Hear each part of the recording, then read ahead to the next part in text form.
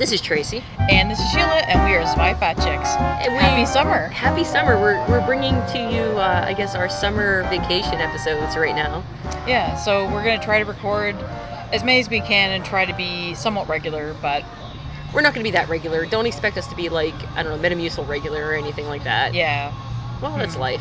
Yeah. Your schedule's still kind of wonky, but you have more spare time right now. That's true. But one of the more exciting things is we finally today, get to go to the Amsterdam Brewery. They keep advertising on Facebook or Twitter, if you follow them, that they have free tours and tastings every Saturday from 1 to 5 p.m.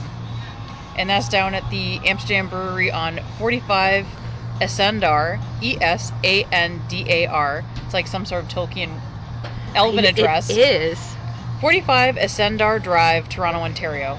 It's where the elves built the road, but the awesome hobbits brew the beer at the end of the road, because it's freaking good. It's around 38 minutes to 40 minutes from Oshawa by the 401, so it's on the east side of Toronto. Yeah, it's right off the Eglinton exit. You take Eglinton to Laird, which our GPS still can't pronounce right, even with the British accent. Which is weird, because it's an English accent. You figured they'd have that nailed, but... Yeah, anyway, easy to find. I was surprised at how easy it was for us to get to. As far as some of the larger craft brewery players in the game in Ontario, they're probably the closest one to us for regular events. Well, first of all, I have to kind of back this up a bit. Anytime you talk about driving into Toronto, most people's sphincters go and slam tighter shut than anything else, than a clam. In fact, since we started talking, mine just did that, because I hate driving into Toronto. But this is in an industrial park, so it's pretty much right off the highway. They have ample parking, so you can check it out. The worst part's 5 kilometers on the Don Valley parking lot to actually get to it. True that. Spoken like a true Canadian. But 5 kilometers isn't so bad. Take a book with you to read in traffic. You'll be fine. But honestly, it wasn't that bad. No, and this is the second brewery we've been to that's been in an industrial park. Yeah. It was there's just the space for it. Yeah. The Black Oak Brewery is also it's in Etobicoke, but it's also in an industrial park as well. Yeah, which is a good bit further for us because it is on the other side of Toronto, which is disappointing because they do a lot of awesome regular events. It's just not feasible for us to make it out to any of them at all. With any sort of regularity. I mean, once in a while we can make it, but... Yeah. Follow them on Twitter, by the way, and go to one of their board game events. They, have different things on tap, and They do stuff very regularly. But back to the reason we're recording this episode. Amsterdam Brewery. Really easy to find, lots of parking. We walked in, the tour had just started, so they went ahead and tagged us on to the end of the tour, or the end of the beginning of the tour, I guess we were at the end of and we'd missed the beginning part of the history, but they've been around for a while. I don't remember how long. I think they actually are founded on a historic brewery that had been around even longer. Yeah. It seemed like the modern era of the brewing was probably in at least the last 20, 30 years. Yeah, the 80s. And their whole goal was to make Heineken, but here. Yes. Hence the New Amsterdam brewery, right? Yeah, exactly. And since then, they've become pretty much their own craft brewery in their own right. They make a whole bunch of different beers now. One of the things that really surprised us when he was talking about the history is they bought the Kawartha Lakes Brewing Company back in 2003. So I don't know if you've heard any of our earlier podcasts, but we talked about how KLB was amazing, and then there was elation, and then gone, couldn't find it. And then we could find it. And then we could find it, but we didn't know where it was coming from. Yeah, it was like this weird Brigadoon beer. It would appear in the beer stores, and we had no idea who was making it. We couldn't find the brewery to go tour at it. It was kind of creepy. It was like ghost beer. And I have had a long-term love affair with KLB's Raspberry Wheat since we've moved back to Canada. Well, I can rest easy now, because now I know that Amsterdam is actually the company now that brews KLB. They've been doing it since 2003. They bought KLB just to get the recipe for that beer alone, pretty much. But they kept the name the same for brand recognition, and they kept the recipe the same, so you don't need to worry about that. Yeah. So, we walk in, we're at the back of the tour, small tour. Yeah. Maybe 10 people on it. They were running tours pretty much as soon as the one tour finished. They had enough people to go for the other one. They were running it. They had 2 guys doing back-to-back tours. And this is the largest brewery we have been in, period. Yeah.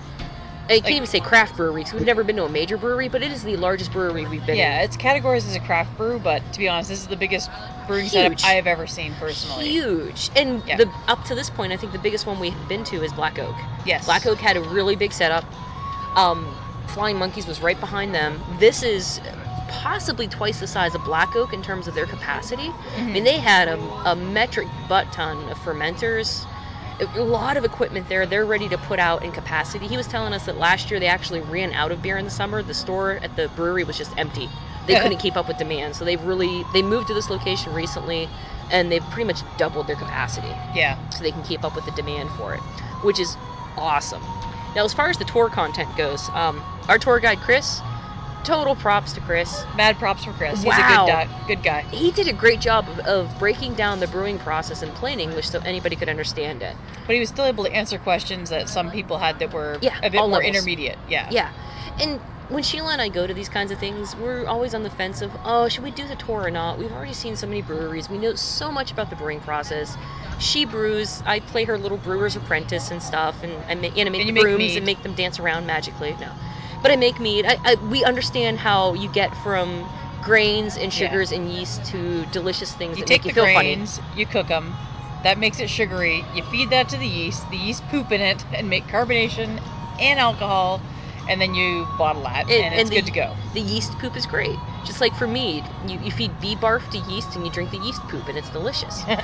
So we're always on the fence about it. We even debated on the way down, should we even do the tour? Should we just do the tasting? It's free. Let's do the tour anyway, see what they have to say. And I'm really glad we did. Because we get to see their awesome equipment, which is impressive. We get to hear a little bit of history of the brewery, and it was fun to see some of the bottling information that he had for us. Yeah. Like, one of the things I didn't know is that, and I knew a little bit about how the long neck bottles aren't as durable as the stubbies. Yeah, but that was from, it was either an Intemperate History of Canada or it was the Lagerhead one. But I heard about it in both of them, because one of them talked about the giant, like, marketing coup that moving to the long necks were, but really for the beer industry, not as good, because the bottles aren't as durable. One of the things he talked about at the end of the tour when he showed us the bottling equipment is that those long necks aren't as good as you think they are. They break constantly. Not constantly, but they break more frequently than you would think. And he was saying that one of the things for them that was one of the best moves they've done, and is a good idea, is that their bottles have the label permanently imprinted on it. Yeah. So when they use their bottles, they're using their bottles. They're not getting just using industry standard bottles, which could be used any number of times before they actually come to the brewery and then break. So when these bottles go through their equipment, they go through the line to be bottled, they don't break when they grab them to clean them. They don't break when they're going through the line. It's when they go to fill them, because the machine puts a stopper on it and creates a seal and starts, like, high pressure pumping beer into it, and that's when they explode. So the part where they fill the beer has this, like, cage around it of it was like enclosed bulletproof glass or something. Yeah. And he opens up the cage. He's like, don't touch that door, because it's full of embedded shards of glass from bottles blowing up. We're like, wow. And he was talking to us about how they did a special run of Framboise, which was done in ceramic bottles, which had never been used before. And they lost out of, like, what, 1,400 bottles? 12? It was 14 or 12. Something like that. And he said that's actually really good. When they get to the regular bottles, they lose, like, 4 times as many. Yeah, so per batch. It's kind of scary. You think, bottles exploding everywhere, but the way it's set up, your beer's sealed. You don't have to worry about glassing your beer, but still. Right, exactly. But you still think about how people use those beer bottles. How many cottages did those things get hauled to? How many ashtrays were those used as? How many porches were they dropped off of? That kind of thing. Yeah, and they just cram them into the bottle, bring them back to the beer store, and the breweries go to pick their bottles up from the beer store, sanitize them, clean them, and then and have bottle failure. It just kind of made me think about the whole process of the bottling versus canning thing. And normally people say, oh, beer in a can. Canned beer has gotten much better. They have a liner in the can now. A lot of smaller breweries are moving to canned beer because it is cheaper and easier. And after hearing their challenges with some of the bottles, not major challenges, but things I never realized before, I thought, like known issues. I can see why they've moved to cans for a lot of things, and it makes a lot of sense. But the way I look at it is I'd rather have the bottle explode when they're filling it than when I try to open it. Amen. Because nothing makes you more angry than when it's either the first bottle or the last bottle, and you try to open it and the whole neck cracks off and you can't drink it. It's the worst. But I do have a newfound appreciation just for what he was saying about some of the safety facets for the cans that they use. And I don't know. I used to, even still, I would look at canned beer and be like, I don't know, maybe it depends on where it's from. Now I look at it, after seeing their setup with the bottling and the canning and everything, I kind of dig the canned stuff, especially with what he said in consideration to beer becoming light struck, which we were aware of before, but we had never realized how fast it can happen. So, yeah, cans block all that light that makes your beer taste funky. Cool stuff. And there's arguments both ways for which is more environmentally friendly. Still, the most environmentally friendly way you can go is by going to your local pub and having a keg from a local brewery. Yes, because it literally goes from the brewery to the keg to the beer store, gets shipped out, very fast, efficient. not traveling all over the place, going to a store, sitting on the shelf, that kind of thing. Resource-wise, it is the most efficient. Even better is if you have a local brew pub. Going to your local brew pub and drinking their local supply. But, we don't drink to be green. We drink because it's awesome. They did have some really nice-looking growlers there, though. They did have some sexy growlers, I do have to say. But I'm going to get off my high horse there. And just to sum it up, the tour itself, a lot of good information. If you know nothing about brewing, it's absolutely fascinating. Even if you know a good bit about brewing, they're going to be able to handle your questions. And it's fun to see their equipment, because I would say after that, the next step up is like major macro brewer. Yeah, because they've got a decent setup. They could probably cram some more fermenters in there and everything, but I'm actually curious to see how big the Alexander Keith's setup in Nova Scotia is compared to this. Yeah. But they're impressive. After the tour, you go back to their little bar where you start the tour, and then they bust out the samples, and they do sampling right. They give you looks like a little 4-ounce juice cup with the label branded on the front, and they start passing around pitchers. And as they're passing around the pitcher, the tour guide explains to you what beer you're drinking, what's interesting about it, what you need to know about it, what you should be tasting, all kinds of interesting tidbits of information about the beer, which is nice to get. Absolutely. And he did it for each one. They didn't just give you a flight of beer and say, here, go at it and drink and figure it out. No, it was done very measured. Much guided. Mm-hmm. Yes. And there was time to ask him questions about it. He stopped and explained what made this one different from the other ones. That was really cool. He really showed his knowledge there. He also showed his love of IPAs, which is kind of adorable, to be honest, because I'm becoming a bit of a hophead myself. The first one we had was the Amsterdam Blonde, which is their flagship beer. They actually just won in the Ontario Brewing competition. They won a gold award for that. For the blonde beer, yeah. Yes, and this is one that they said that the formula hasn't changed since the 80s. So they've been making this beer for over 20 years, and they got a gold award for it, which means, yes, it's just now getting recognized. And they're doing something right. Yeah. And it's a lager. Really, for those of you who've listened to the podcast, before, you've heard me wax philosophic about Yingling. I believe I've called it the mother's milk of beer to me. I believe you said that, yes. I do believe I've made that comparison more than once. The Blonde from Amsterdam Brewing is a lot like Yingling's uppity younger brother. One, because it is a younger formula, so I can call it younger. Yingling's been around since the 1870s. But two, it's got a little more kick to it in terms of taste. Yeah. Yingling is very smooth, very mellow. You can kick that back all day, but it still has a lot of body and flavor to it as a lager. Mm-hmm. When you drink the Amsterdam Blonde, there's almost a little punch behind it, almost like it's saying, you know what, you're going to like hops one day, so here's something to make you think about hops, but it's not hoppy. That's the only way I can describe it. That's a good way of describing it. The next one we tried was the KLB Raspberry. Oh. Raspberry wheat, always a crowd pleaser, good summer beer. And then after that, was it Big Wheel? Yes, we went on to the Big Wheel Amber, was it? Yeah, it's a copper beer. It's one of my favorites. I really like it. And it's got a little bit more of the hops punch to it. Yeah, it was a progression from, hey, you're going to think about hops to, okay, have some raspberries. Now you're going to think about hops a little more seriously. It was like a gateway drug to hoppy beers. I think he actually said that this is like the training wheels. The training wheels of hops. Check this out. You're going to like it. And it's going to really introduce you to hops and get you through the door. Now, for the first time ever, too, when we were drinking these beers, I actually took my time to really smell them.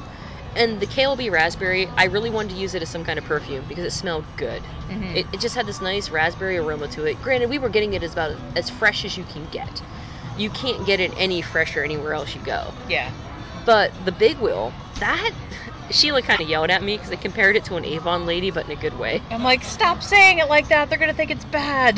Like, no, but it's in a good way. It smells like an Avon lady. Say it's floral. Say it has notes of floral. Avon ladies. I don't know. But it had this amazing smell to it that you don't really associate with a beer. It just smelled great. Again, I wanted to dab a little bit on my neck and say, hey, smell me. I'm sure I'd do it to an undercover cop and get arrested for smelling like booze. But it was good. And then after that, he kind of progressed us into the next step, past the gateway drug of IPAs. Into the full-blown, this is you drinking hops. That was the Market IPA. Market IPA, which is right now only available on tap in various locations. If there's enough demand for it, they will bottle and can it. He expects that's probably going to happen sometime in the next year or so. Yeah, he said in the next year or two, and I can see why. It's good. It really is good. I almost want to compare that to Optical Illusion by Flying Monkeys. Yeah. Because it had a little more punch to it, like Optical Illusion does with the hops, but it doesn't blow your mind. It's more of a gateway drug to true hops that you notice this is a gateway drug to hops. If someone says, "Oh yeah, I like hops," this is what you give them. Mm-hmm. Or if someone's like, "Hops, what are those things? Is this some sort of disease that rabbits get?" You give them the big wheel. The big wheel, You yeah. give them the big wheel to break them in. Then you sneak a market IPA in and see what happens. Good stuff, though. It was great. And then moving right along, since you're down in the hops hanging out, you might as well go for a bone shaker. Oh dear God. Now, the logo for this is a skeleton riding a bicycle, and I could just imagine how uncomfortable that skeleton's ass is. Yeah. it is hoppy. What did you say it was on the hop scale? It was like an 80 or 85? 80 or 85. Yeah. Because the fracture, which is the next level, which we didn't actually try, was in the hundreds, low hundreds. 115, I think. Yeah. So, and there's a scale they use to measure how hoppy a beer is. They're IBUs. Yeah, IBUs. And International Bitterness Units. Today's the first time I managed to make the connection in my feeble little brain between that and this Scoville scale for capsaicin. I'm like, oh, I get it now. So, the IBUs, we started with in the 50s for the market, 80s for bone shaker, 115 for fracture, and then we had one a long time ago at the Bracebridge Beer Festival.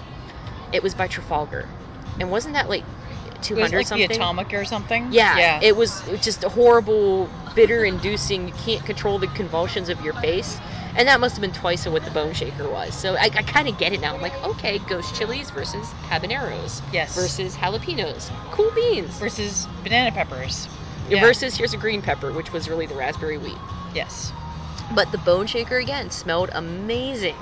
Wanted to dab it behind my ears, but it actually tasted good. So I think we can safely say I'm an IPA fan now. And then the last. Kind of last. It was kind of last. Was the Nut Brown, which we have drank gallons of. Yeah. I love no Nut surprise. Brown.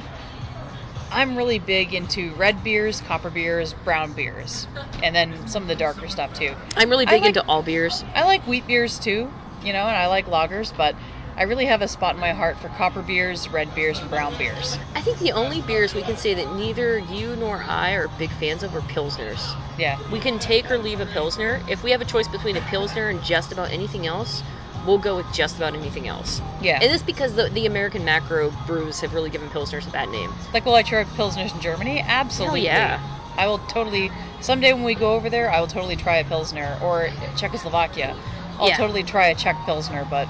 Or if there's an Ontario craft Ontario craft brewery that did a Pilsner, I would check it out. But anything else, not a big fan. So yeah, had the Nut Brown. We said, oh my God, this is amazing. Then he said, one day I was at the brewery downtown, back when they had the downtown thing, which they're opening a new brew pub downtown, by the way. And he said, I was bored. Nobody showed up for the tour. And I decided, what else do you do at a brewery but you drink when nobody's there? So he started mixing beers and seeing what kind of combinations he could come up with. And he ended up mixing the Nut Brown with the raspberry. And he said, I want you guys to try this. So you drank your little cup about halfway down with the Nut Brown, and you walked around with a pitcher of raspberry and started filling everybody's cups back up. Dear God, was that good. He called it a raspberry truffle, and I can see why. Yeah. The chocolate malts from the Nut Brown totally tasted chocolatey, and then you had the raspberry concentrate from the raspberry wheat. It was awesome, though. It was just... It reminded me of a drink that we've kind of been turned on to by a local bar up our way called a Perfect Storm, which is a layer of cider, a layer of a wheat beer to separate it, and then a layer of Guinness on top. So as you drink it, you get the sweet and the bitter. And this was kind of like that, where you had the bitters from the chocolate, and one the sweetness from the raspberry, and it was perfect. So I think in the future I see us buying many bottles of Nut Brown and raspberry wheat at the same time and mixing those together like a mad scientist. Yeah, because that was pretty damn good. So, again, Chris, tour guide, absolutely knowledgeable about the product, a joy to have as a tour guide, a lot of fun to talk to. The group we were with was really great, really pleasant. And then, while talking to some of the members of our group, and they said, oh, you're from Oshawa, we learned new information. New information. Ooh, and after that, we do have to go back and talk about the barrel project. Yes. So the new information that we learned, we were sitting at the bar, and one of the old guys next to me says, he said, "Where are you from?" And I said, "Oh, we're from Oshawa." And he said, "Oh, how does this compare to any of the beer in Oshawa?" And I'm like, well, we laughed. There's not really any brew pubs in Oshawa right now. We said, "You mean the LCBO?" Yes, the LCBO in Oshawa is very nice. We can get this at the LCBO in Oshawa. It's just a bit further away. The couple at the end said, "Oh, there's a brew pub in Whitby that's opening soon." Or brewery. We're like, what? Yeah. This is going to be awesome. We say, "Wait, what? No." They say, "Yeah, it's right by the AMC." We're like, "No, we know that area. That's where Trinity is." Which, by the way, we are recording from Trinity's patio right now. Woot. Because after coming back from Amsterdam Brewery, we swung by Whitby, found the little brewery, and just kind of walked in. Sheila just invited herself in and said, "Hello, are you open yet?" I saw shop vac, so I figured that they weren't, but I figured I'd see if I could get some info, get the intel. And they're not open yet. It's the Five Paddles Brewery. Correct. And they also sell home brewing supplies. They're five guys who are home brewers, Durham region home brewers, that decided to get together and open up a small brewery and sell home brewing supplies, which is incredibly exciting for our area, because up until now, if you wanted any kind of real brewing supplies, you had to go to the other side of Toronto to get it. Or Peterborough. And that really put a stop, or Kingston, on Sheila's brewing. She hasn't been able to brew in ages because of that. So we're pumped. They'll be open sometime in June. We're excited to try their beers. If you want to stop by, you can actually stop by their location on Sunbury Drive and pick up brewing supplies now. They're open for that. But as far as actually getting up and going, they're not going to probably start brewing until June. Yeah. And we're going to link it up like crazy. We'll put links up on the Facebook and on Twitter and everything. I'm excited. Did you see the cute little paddles they had made for the taps? Yes. Those are adorable. Those are pretty exciting. So I am stoked. We're going to have some local brewers in Oshawa putting out hopefully a good product. I can't wait. We're going to be like their groupies. Hopefully you're going to get your brewing back up and going, and we'll have some mad scientist Sheila creations to talk about in the future. Yay! But back to the barrel project. So they have all these gorgeous barrels out in the lobby when you walk into Amsterdam Brewing. I'm like, oh, those are nice. And we sit down after the tour, and he said, oh, those are full of beer, by the way. And what it is they've gotten their hands on as many different barrels as they could get their hands on. And they've started putting beer in them to age it to find out what it's going to come out like. And it's called the Barrel Adventure. The old guy that asked us where we were from and if we had good beer in Oshawa actually asked him about, he's like, oh, so you know Innocent Gun. Do you guys do anything like that where you age it in whiskey barrels? Ta-da! Ta-da! Something kind of like that. And one of the ones he showed us the bottle of, which I don't remember the names, it went by so fast, was done, he said it was a Japanese Chardonnay that they ended up using as a barrel to put beer in, and that was one of the ones they bottle.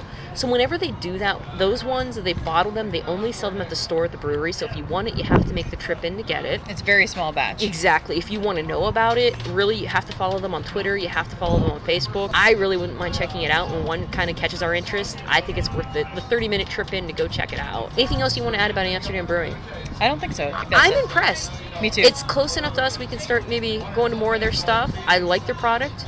I'm as big a fan of theirs now as I was Mill Street, especially now that I know they do KLB Raspberry, which has been one of my favorite beers since we moved back. That's exciting. This is Tracy. And this is Sheila, and we are Zwei Fat Chicks. Thanks for listening.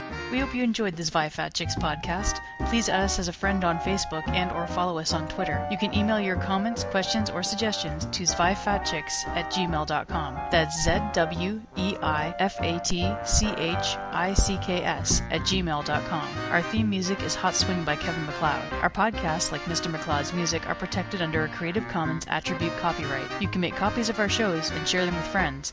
Please make sure that credit is given. Thanks for listening and have a great day.